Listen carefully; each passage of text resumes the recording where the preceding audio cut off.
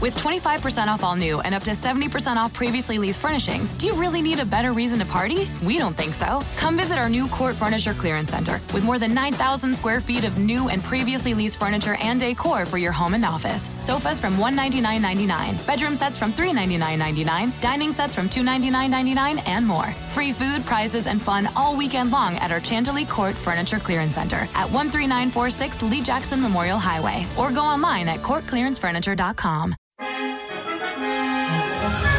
Welcome to the Monkeys Fighting Robots podcast with Matthew Sardo. Take your stinking paws off me, you damn dirty ape!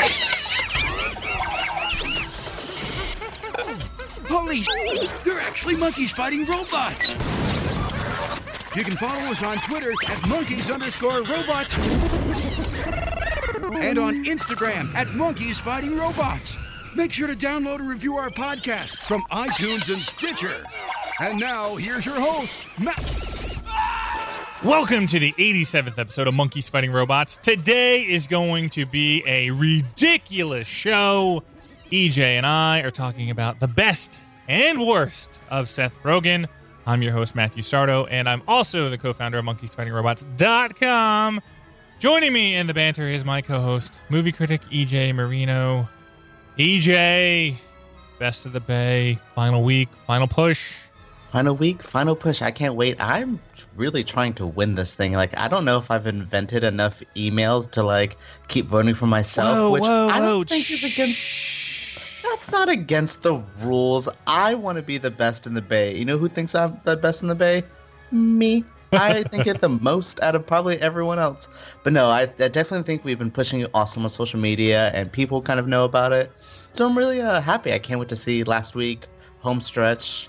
Come on, people, keep voting for us. All you have to do is go to Creative Loafing Tampa, click on Best of the Bay, and we are in what section again? We're in People, Places, and Politics, and it's halfway down, Best Local Podcast, Monkeys Fighting Robots. There's also people like Matt Sardo, who's in Most Interesting People to Follow on Twitter. Other things like that. But you got Dewey. Dewey's in the blogger category, so is Felix, both of our movie reviewers. Next year, maybe you might be in that blogger category. Who knows? Oh, absolutely. Yeah, absolutely. I didn't even try to kind of push it this year because I felt like I was too much of a newbie. But next year I'll be ready to take that from everybody. All you have to do, guys, go to Creative Loafing, click on Best of the Bay, vote for us. Boom. If we win, we'll definitely throw a party. We'll do something. We got to celebrate somehow. Oh, we're going to celebrate like kings. It's going to be awesome if we win. And speaking of winners, now is time for the Winnipeg weather report for our superfan Chad. I love Manitoba and Winnipeg so much because Sunday is going to be 79 and partly cloudy. And if I was in Manitoba, I would be going to the Dragonfly Festival this Sunday at the Oak Hammock Marsh. What does any of that mean? Once again, always so confused with what's going on in Manitoba. Okay. Is there actual dragonflies? Are they just buzzing around us? What's going on? All right, first, you have to ask me, what is the address of Oak Hammock Marsh? What is the address of Oak Hammock Marsh? It is 1 Snow Goose Bay. Canada. I love that place so much. They're amazing, which is so funny because we're talking about an awesome Canadian today as well. So, yeah, I think this is going to be a really Canadian show. The Dragonfly Festival. Join us for the Dragonfly Safari. Make some dragonfly art. Catch a dragonfly nymph from the marsh and learn all about the many species we have in Manitoba. Wow, I didn't know Manitoba was known for being dragonfly capital of the world. Awesome. Every week I just learned something awesome about a random place in Canada that I really didn't know about before. Thank you, Chad, for being a super fan. And I kind of don't want anyone to dethrone him because I keep wanting to learn about Manitoba. If you want to dethrone Chad, all you have to do is go to our podcast and comment on it. It's very simple. Our podcast is on our website. You can comment in that section. You can go to SoundCloud and click on the part of the podcast that you want to comment on, and you leave a comment there. We also have Facebook and Twitter. You have 4 different ways to become a super fan, and all you have to do is leave a comment on our podcast. Thank you, Chad, for being the super fan of the week. Sausage Party comes out this week, and EJ went to the Sausage Fest last night with Dewey, and you're giggling Dixie this morning. Well, usually when it's involving me going to a sausage fest the night before, I'm usually giggling. Haha, yay, gay joke. But no, because it was a great movie. I honestly okay, let's go back to Sausage Fest. Sausage Fest is not a gay joke. It's usually it's just a whole bunch of hetero dudes go to a party and it's all bros. That's a Sausage Fest. So it's more of I want to take the hetero. I want to take that back. You can't take all the gay jokes and you can't take all the hetero jokes and make them gay. Can't do that. Yeah, but can you imagine how awesome a gay person would be at a sausage fest with all bros? Come on. Like, you straight people can reclaim it, but the gay people will always love sausage. And I'm already in Canada and Manitoba, and I want to immediately go to Wisconsin, and I'm like, I really like bratwurst, and EJ is ruining my bratwurst for me this morning. You know what? I don't even think there was a bratwurst in the movie because they had everything in Sausage Party. Like, the main villain is a douche. Literally, a douche is the villain of this movie. Like, I'm so giggly because it was so funny and it was so smart and it was exactly what I needed, and I loved going to it. I'm so happy that they also gave out free beer and wine before, because smart move. If people didn't like it, they were going to be giggling through their beer anyway. So let's talk about the film. You enjoyed the film. I was trying to understand the premise of the film, because I understand what's going on, that they're going to get eaten, they need to survive, they need to warn other people, and all that. But I'm like, okay, where does it go from there? Like, once you start, yeah. Yeah, the actual plot's pretty cool. So they think beyond the grocery store is basically heaven. Once they get picked up by the gods, which is what they call humans, they go to the great beyond. So it's really cool to see this religion metaphor, which is kind of the biggest, I think, theme they talked about, was blindly following religion, because they really believe that once they leave, they're going to go to this great beyond and have a great life. And this little jar of honey mustard gets returned because they actually wanted mustard. And that honey mustard gets to tell the rest of the grocery store the horror stories of what happens outside of the world. So it's very interesting to see the food and the people live in the same universe. It's very Toy Story-like. It's Toy Story with food, and not, to put it down, but that's the easiest way to describe it. But what happens? That's my because I understand that you see in the trailer they get picked up, and then you see the horror start to unfold, and then Seth Rogen's character goes into this, like, I don't know. He goes on a mission to do something, and I'm like, okay, what happens? Well, he has in his package, he's with all the other hot dogs, and in the package right next to them is a bunch of buns. And so he has this love relationship with one of the buns, and they get out of their packaging because they have to just see each other one last time, kind of thing. It's cute. They really build it as a relationship, but they're really just being sold together. It's cute. Haha, I got it. But so he gets taken out of the package. The rest of his friends get sold and go. So there's like these two stories going on with the sausages in the package trying to escape getting eaten by this crazy guy who's on bath salts, which, yes, bath salts are a plot point in this movie. It is hilarious. But and then the other part is him kind of trying to figure out his place in the world. Seth Rogen's character blindly follows these gods that they think are the humans, and then once this honey mustard comes back and is like, no, they eat us, they kill us, like, do not go out there, his whole world's shattered. So it's really cool to see this discovery through religion, but this giant raunchy fest of sausage. And when you talk about the jokes, did the jokes hit where they needed to go? And did you get bored at a certain time because there was so many dick and fart jokes coming at you? No, I think what helped with to not get bored was the actual story and a lot of the messages, and there were so many puns, which I knew there was going to be, but there was just the right amount of puns. Like, Meatloaf makes a cameo. Do you know what Meatloaf is in the movie? Meatloaf. It's genius. Like, they did really, really fun stuff like that, and I think they kind of kept me entertained the entire time. And the jokes didn't really get stale. There's there's a lot of musical numbers, which I think kind of fits the parody of Disney DreamWorks. I kind of liked the first one that they did at the beginning, and I think they did another one. Didn't really like it as much, but yeah, I actually was pretty entertained throughout, which is really hard to do for this kind of style of raunchy movie and an animated film. Were there any kids in the screening? Oh, there was kids. Now, Pete's Dragon was playing across the press screening for that was across the hall, and I was just hoping that someone would get mixed up and send everyone from Pete's Dragon to Sausage Party and just shatter some dreams. But nothing like that happened. But no, there was a couple of people who brought their kids in there, and they warned them before that this is an R-rated movie, but I don't know how they got away with what they did in this movie. I'm a fan of like X-rated NC-17 films. This is a good NC-17. There's a food orgy for about 5 to 10 minutes of just foods having sex with each other. And there's kids in the theater. I don't know if their eyes were covered or if they end up having to leave. But yeah, it was pretty funny to see some in there at first. The staff warned them that it was an R-rated movie?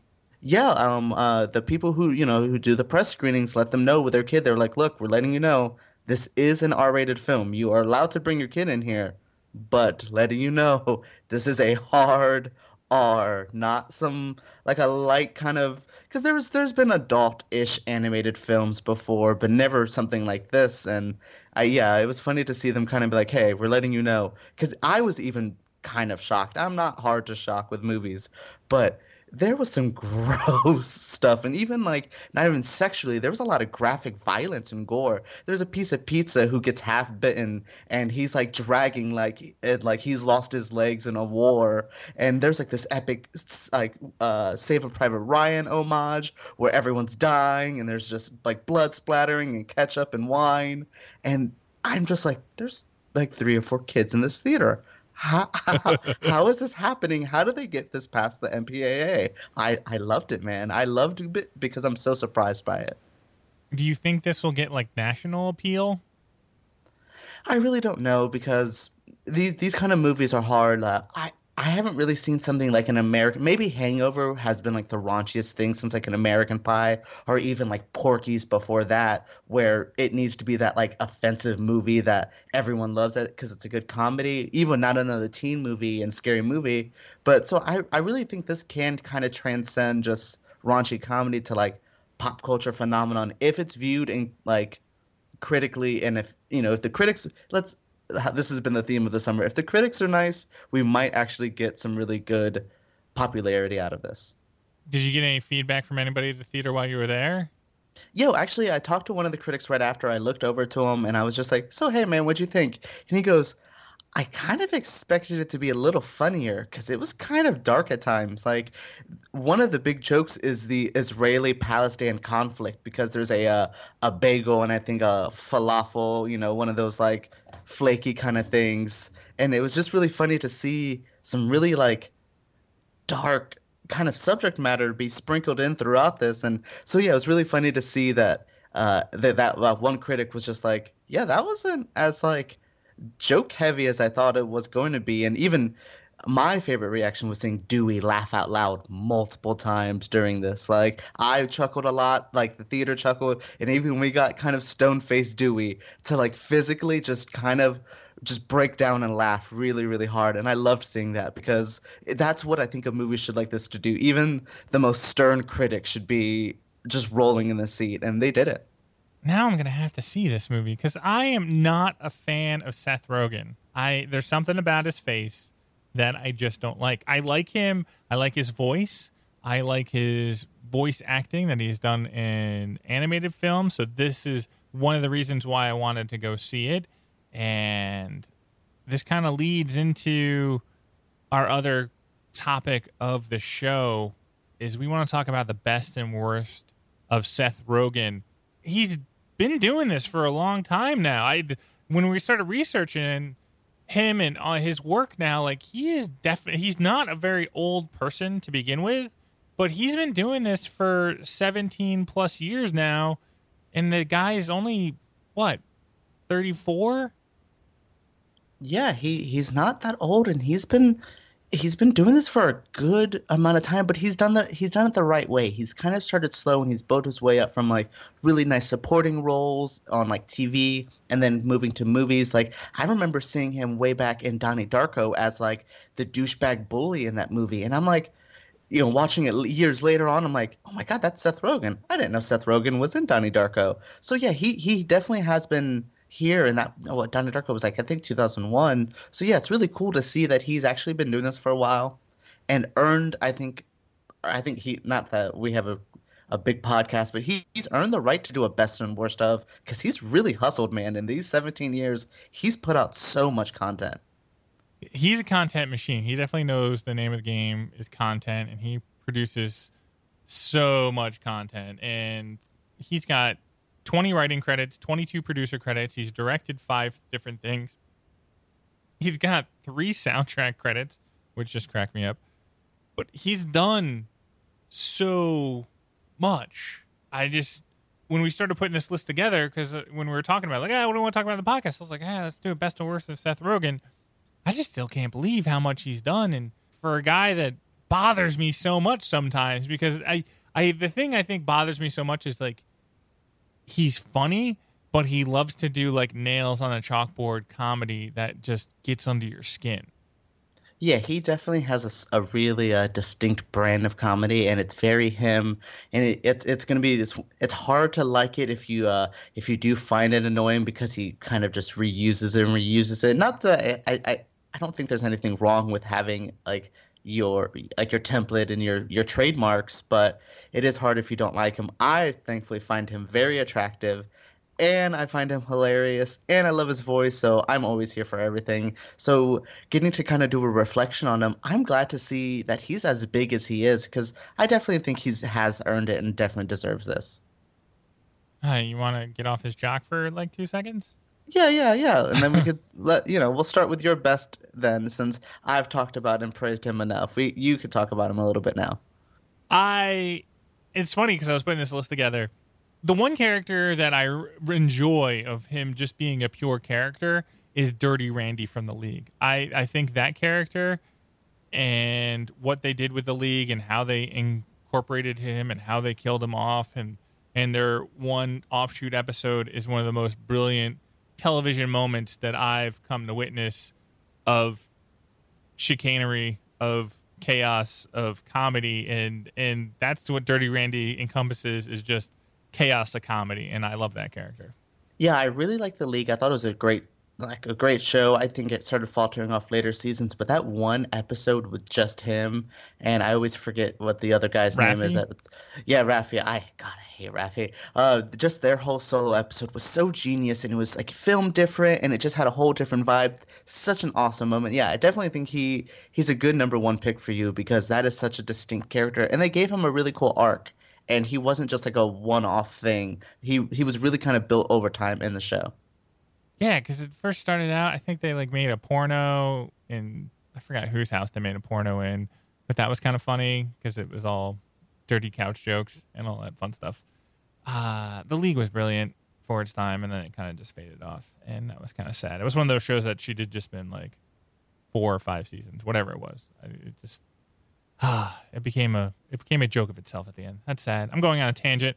What do you have on your good list? Oh, well, my number 1 is The End. I love the film. I love that he directed the film. Him and Evan Goldberg did, because they usually direct together. But I love his performance in it. I really love him and Jay Baruchel's kind of relationship they had, and kind of to see them like it was so real to see that friend that like you're distancing yourself with. I thought it was really cool, and I think that was well written and well handled. And I think he was a really cool centerpiece of the film. I know Danny McBride and James Franco kind of stole the show, and even Craig Robinson. But Seth Rogen really made This Is the End for me, and I really liked him in that film. And he gave me that Backstreet Boys cameo at the end. So yeah, I love that film. I think that's really my number 1 choice for him. Directing, acting, producing, writing, just my number 1 choice of that one. So we're going downhill. I feel like we're going in the reverse order of how we should have went for this list. We just climaxed right in the beginning. Yeah, but then we can go right back down to the worst and then really bury him hard later on, so we can balance that out nicely. I'm a huge fan of Jay Baruchel. I like that guy a lot. I'll go see anything that he's ever been in, including when he's hanging out in Disney flicks, being the Sorcerer's Apprentice. I thought that was awesome. Yeah, trust me, I've sat through How to Train Your Dragon just because I like his voice so much. I'm not even a really big fan of him, but I think he has an adorable voice, and he's another one like Seth Rogen that I think his voice acting is so strong, and I would like to see it more. And you probably will, because once you get into Hollywood, they kind of just keep recycling all the same stuff. On my bad list, this was in the peak. I don't know if it's the peak or like the arc. I think this is the film that broke my Seth Rogen. Because I was kind of liking him, and he was making some cool stuff. He's a nerdy guy. He's a geeky guy. He's somebody you can get behind in the pop culture community. And then he made Observe and Report, and there is nothing more painful than this film, and that kind of killed it for me for Seth Rogen after that. I don't think it's as bad as Paul Blart Mall Cop, which is probably, I think, the lowest of the low. Because I do think Observe and Report is actually. But I'm not a Michael James fan. Kevin James. Kevin James? Michael James? Michael Jackson? Don't care. The fat guy that replaced Chris Farley, and he sucks. Yeah. I'm not a fan of any, but I am a fan of Seth Rogen, and I got to I think if you really look at Observe and Report, it's a darker movie than what it actually kind of sold off to be. So I think it's one of those things. It's a hard viewing. It reminds me of Funny People. That's really not that funny because it's really messed up, which is another Seth Rogen movie as well. He's in that. But yeah, Observe and Report, it's a bad movie, and I'm trying to justify it, but no, it's still a big pile of shit. What big pile of shit do you have on your list? I really don't know. I think Knocked Up is probably one of like my least favorites from him, just because I hate Katherine Heigl. I really, really did not like her character, and I don't think seeing her kind of share 50% of that movie was really easy for me to swallow, because then even with him in it, he was kind of intolerable. I think this was early Seth Rogen. I don't think he really kind of got his shtick and his gimmick yet together, because I think he's grown into be a great character, and when he's playing Seth Rogen or a Seth Rogen-like character, it's great. But I think Knocked Up really wasn't really what I wanted from him. Knocked Up, I saw people were telling me to go see that or watch it before we had our kid, and my wife and I, we watched it, and we're like, this movie is so bad. Why do people like this film? We talked about it, you and I, that the characters are just horrible people. They're just not. Yeah. It's not too. I mean, it's a decent film, but Katherine Heigl's character is horrible. Seth Rogen's character is horrible. And just the story arc, they don't ever like evolve. They just kind of just deal with the situation. Yeah, there was no character arc. They just kind of plateau at being shitty people and just kind of accept being shitty people. And I'm like, okay, I guess that's what you're going for, but makes for a shitty film. Yeah, I really, it's a really cool, awesome, I don't want to say debut for Judd Apatow, but that really put him to the mainstream, I think. So I really appreciate what it was, but I really don't like the characters, and I really hate saying I don't like him, because there was funny moments like when the cops are coming and he throws the bong out of the window. There was times where I'm like, I can see it, but I think looking back on his career now, that's kind of like early Seth Rogen that needed to work out, which is so funny because I love early Seth Rogen in Freaks and Geeks, one of my favorite shows and one of my favorite performances from him. So it's funny that early TV's good, early movies not so much.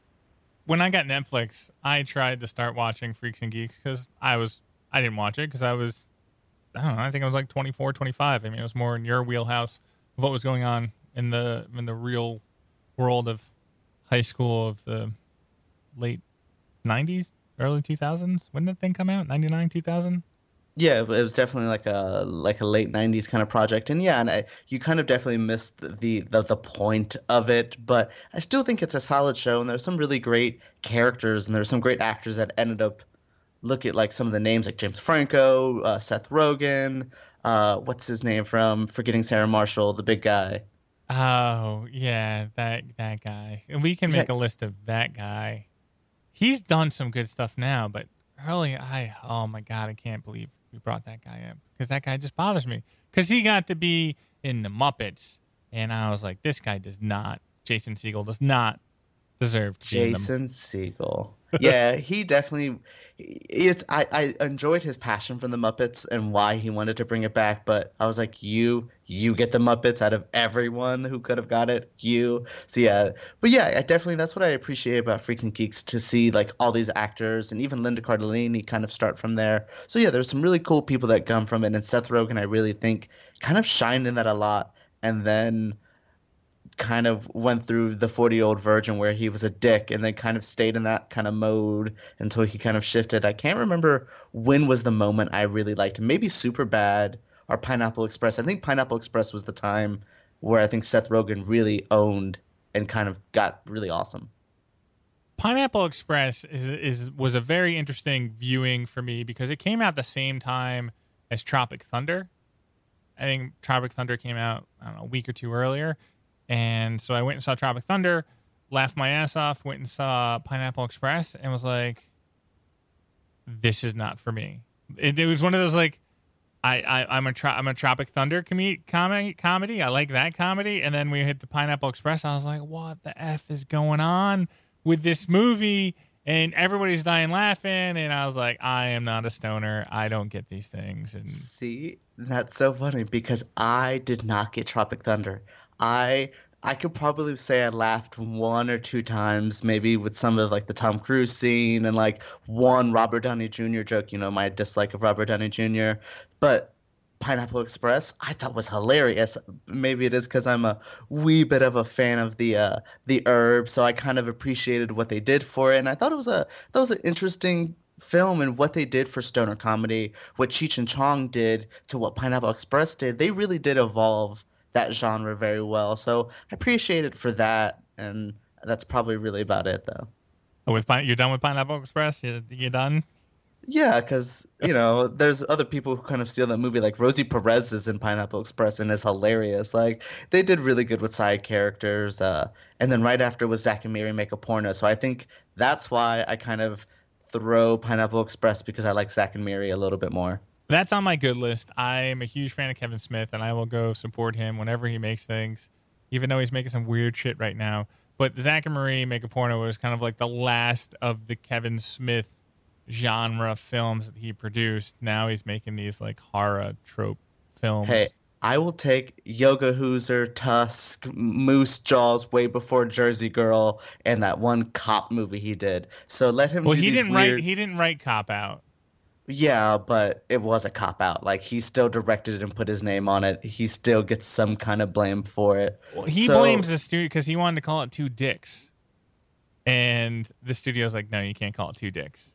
No, yeah, and I still have to fault him for it. I hate to say it, but it's still, as much as I'm a huge Kevin Smith fan and I like him, that's why I like Zack and Miri Make a Porno. But I also think that movie was really awesome for like making raunchy movies kind of fun again. And that was, I think, right around the time The Hangover was coming out, and I think that was like the upbringing of like those like R-rated adult movies, like Forgetting Sarah Marshall as well. So yeah, I like that time of comedy, and I kind of miss that because we've been faltering off with comedy a little bit lately.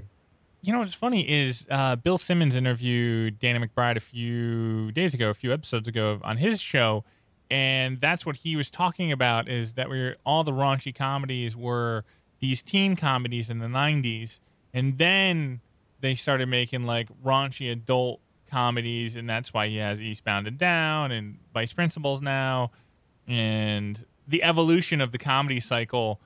And you're talking about it right in that point in time. You're talking about The Hangover. Zack and Miri Make a Porno didn't make any money, but like that, there's like the raunchy adult comedies have started to make the turnaround, and then you get Bridesmaids, you get the other things coming along with that. I wonder what's going to come next with the R-rated comedies. I will say, to kind of talk about Sausage Party real quick and Danny McBride, he reuses a joke that he did in This Is the End that made me laugh.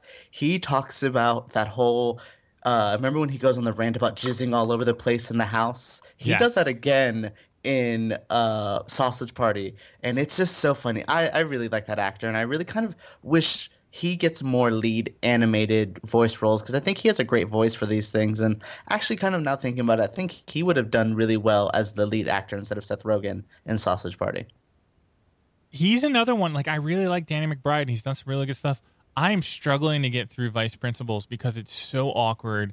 It's so under your skin comedy where he is just you just watch this horrible person continue to do horrible things, and you're like, why is he doing? Where's the joke coming in? And like, he is the joke. Like, that's the point. And I'm just like, I watch it and I'm like waiting to laugh, and there are some really good, funny, I don't know, there's really good moments and there's some really good acting in there. I really like his co-star Walter Goggins in Vice Principals because he was also in FX's show Justified. Oh, yeah. I feel like I saw the face and I could never like really place it where he was. So I guess it is Justified. And that would sell me because I'm not a really big Eastbound and Down fan. I really feel like I don't get it. It's not my kind of humor. So I've been wanting to try the new one just because I think it might fit me a little bit more. Goggins is an amazing actor. I feel like he's more of a Shakespearean actor. He's one of these guys that just goes on acting rants where they just kind of talk and everything just kind of flows. And you're like, I'm going to listen to this guy talk for an hour because I enjoy listening to what he says. And he has the same inflections to his voice and everything. He's just an encompassing, entertaining actor, and he's fun to watch. And you can see him go on these rants in Vice Principals. You can Justified is just a phenomenal show. And we're way off our base here, but yeah, but we're going back to like Observe and Report. We're going back to Seth Rogen and how he gets under your skin with his acting, and that's kind of what I don't like the most. But he's your generation. He's not my generation. Yeah, I definitely think he does kind of fit my generation of humor, and I don't particularly, like I said, I don't love everything he's done because I think, like, I kind of agree with you earlier. He's a great supporting character, far better than a lead actor, or I think he works really well as a tandem, like him and James Franco, when it's just like a movie with them two together, kind of awesome. And I think that's what he's doing in the future now. I think his next two projects are James Franco directed movies, because I know James Franco is doing a movie about The Room, the really bad movie The Room, and I can't wait to see it because I know Seth Rogen's in it. Can't wait to see who he's playing. So I like Seth Rogen. I want to see what else he can do, but I will say I hope he evolves comedy-wise, because looking at comedians before him, it doesn't last forever unless you evolve. No, definitely. I agree with you on that. And like, one of the bad films on my list is Green Hornet, and that's where he tried to evolve into a skinny guy, a skinnier guy, and they made an abomination of a character I really liked, and that's all I really want to say about Green Hornet, because it was like Seth Rogen's like, I'm gonna get in shape, I'm gonna be a hero, and he's like, I'm gonna make a shitty movie, and it's done, and we're over, and now I'm fat again. Like, it was a small blip on the radar of the in shape Seth Rogen. Yeah, he should listen to the Kevin Smith mentality of that's why Kevin Smith does not direct feature superhero films, because he's not the type of director to do that. He works well like The Flash and everything like that, but he said it before, he can't make a movie of Batman and Robin smoking a joint on the Batmobile, and I think that's what Seth Rogen kind of did with the Green Hornet, was make a Seth Rogen movie, and you kind of have to adapt and grow to the character and not try to make it so much about you if you are so far off from it. And I think that's what happened there. And yeah, I really don't like that movie. I kind of always forget it exists, because I feel like there's another movie, the Green Lantern, that came out, and then I'm always like, that's the shittier one. But no, Green Hornet is just as shitty. But what I do like about Seth Rogen is his voice acting, and one of my favorite films of his is Paul, with Simon Pegg and Nick Frost and an alien that is voiced by Seth Rogen, and they go to Comic-Con, and it's just as nerdy as you want it to be, and I liked him as like the crazy alien with his voice, and then he did Bob the Blob afterwards or before, but like it's the same. It's almost the same exact character, except one's R-rated and one's like PG-rated or G-rated for animated films. But I really like his voice acting. Yeah, I really love his voice acting in Paul. Paul's a cool movie. I'm an American Dad fan, so I kind of felt like he was a ripoff of Roger from American Dad. So it's kind of a little bitter about Paul for a while with that. But I do think it's a fun movie. It was smart. And once again, I kind of think he works well when he's not in full control, because that is a Simon Pegg, Nick Frost film through and through. It's awesome. And I feel that he worked really well with them. And maybe he should kind of start working kind of out of his circle more, because he does like to stay with his little crew and they all work together, and maybe he does need to do more films like Paul that are completely out of his whole like niche of people. But then what are all the Canadians going to do? I mean, like it's like Canadian like little groupies. Yeah, but James Franco can just keep them all in his like beautiful house that he had and This Is the End kind of thing. Like, even though he's not Canadian, he's like harboring all the Canadian actors and like using them. Maybe that's his biggest art project, is just using Canada. I'm trying to think of who I'd like to see Seth Rogen kind of pair with. Like what comedian, what actor. I mean, because I saw Billy Crystal and he did his thing, comedians, with the guy from Frost or Frozen. Well, there's people like, I didn't expect Seth Rogen to do a movie with Barbara Streisand. Great casting. Oh, yeah. Great casting for his mom. You know, the two really like infamous Jewish kind of characters, but not a great movie, I think. And it's really funny to see him kind of once again go out and do this like, I don't want to say rom-com, but that like family like bonding movie. It's really cutesy, but definitely kind of not out. Yeah, maybe he would do well under like a Edgar Wright. I think that kind of fits his kind of weird dark humor that he can have at times, because I do appreciate that he did not direct Sausage Party, and it was definitely some other I think one of them was his first feature. So yeah, he's starting to move out of it, and he definitely needs to work with more people, because you can see him trying to expand, because he was Steve Wozniak in the Steve Jobs film. He's had some more serious roles that he's tried to kind of fill in with all the comedy that's going on. The Neighbors, I still can't. I know people love that film. My wife and I, we couldn't even make it through like 15, 20 minutes of it, and then we turned it off. Like, this movie is just bad. No, I saw the sequel and sat through it because it's like just a bunch of frat boys and Seth Rogen, so he kind of sold me there. But definitely not a great movie. And yeah, I think that's kind of one of like, it fits, we were just talking about it, it fits this era of comedy where these R-rated raunchy, quote unquote raunchy comedies aren't just doing it anymore. And that's what I really do appreciate Sausage Party, because I think they used it to the best of their ability. What you're telling me is when he does half Seth Rogen is where the films kind of falter, but when he goes full Seth Rogen is when they're successful in what they're trying to do.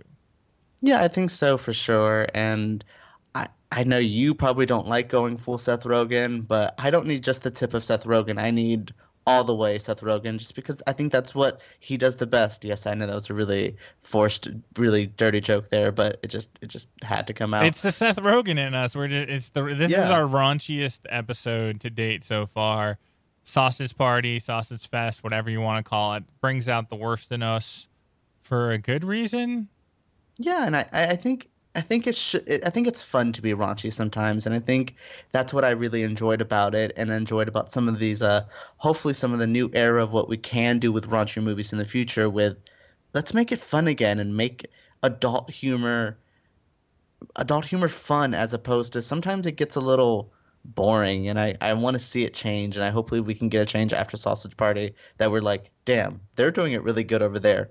Why are we doing it pretty shitty over here? What is your do you have a final rating yet on Sausage Party? Have you put that kind of together for your review yet? I know you saw it late last night and then it's early this morning. Yeah, I kind of want to give it an 8 out of 10. I really think like animation is a pure 9. They got that DreamWorks feeling. It looks like a DreamWorks movie perfectly. So I really like that. And the story is very Disney. So I really, really appreciate those aspects. So like story and animation, I definitely give high rankings. Really good characters, a little too heavy on stereotyping, like the gays were the fruits. I get it. So yeah, there was things so I'll give it a good like 8 out of 10. A really fun movie, really progressive and really raunchy, but there's still things that they could have done a little bit better. Hi, EJ. Thank you so much for your feedback on this film, and I'm going to have to go see it on Friday now to check it out, because I want to see it like opening night and see how many kids are there, because that's going to be the little test, the little social experiment I'm going to do is go to the theater and go see it and see how many parents take their little kids to go see this exciting animated film about food. It's going to be great. Yay! And then, bam! Not even that. Just destroyed. Look for those adults that are uncomfortable, because I think someone walked out of our screening because it does get really boundary pushing. And yeah, so look for the kids to get shocked and look for those adults that are a little uptight thinking that it's going to be a light R and find out this is almost an NC-17. So yeah, I hope you see it and I can't wait to hear your feedback. Hi, EJ. You have a good weekend. Thank you, my friend. You too. And hopefully you get to see Sausage Party and have a good Sausage Fest. Yay, Sausage Fest. Oh, my God. That should have been the name of the film. Hey, Matt, we survived another episode. Oh, no! Once again, there are several ways to continue the conversation after the show. Follow us on Twitter at monkeys_robots. You can look at all our silly photos on Instagram at monkeysfightingrobots. You can follow me on Twitter at Matthew Sardo. My co-host, EJ, is also on Twitter at EJChrist with a K. The biggest compliment we receive is when the subscriber number goes up on SoundCloud. If you have a chance, we would greatly appreciate a review of our show on iTunes. All you Android users out there, listen to the show on Stitcher. Additionally, there's this great app called TuneIn. Listen to every radio station in the world, plus the Monkeys Fighting Robots podcast. Okay, Lunchbox, let's try this again. There are so many people that made the 87th episode of Monkeys Fighting Robots a success. Special shout out to my co-host, EJ Marino, for putting up with me. He had to go see Sausage Fest. Or he had he had to go see Sausage Party. Jeff Shea is creator of our amazing intros and outros. Jessica Wynn designed the Monkeys Fighting Robots logo. Are you a monkey or are you a robot? The staff at Visual Realm built our website and keeps us up and running. To all my friends, family, and the interweb, thank you very much for your support. I'm Matt Sardo, and this is Monkeys Fighting Robots.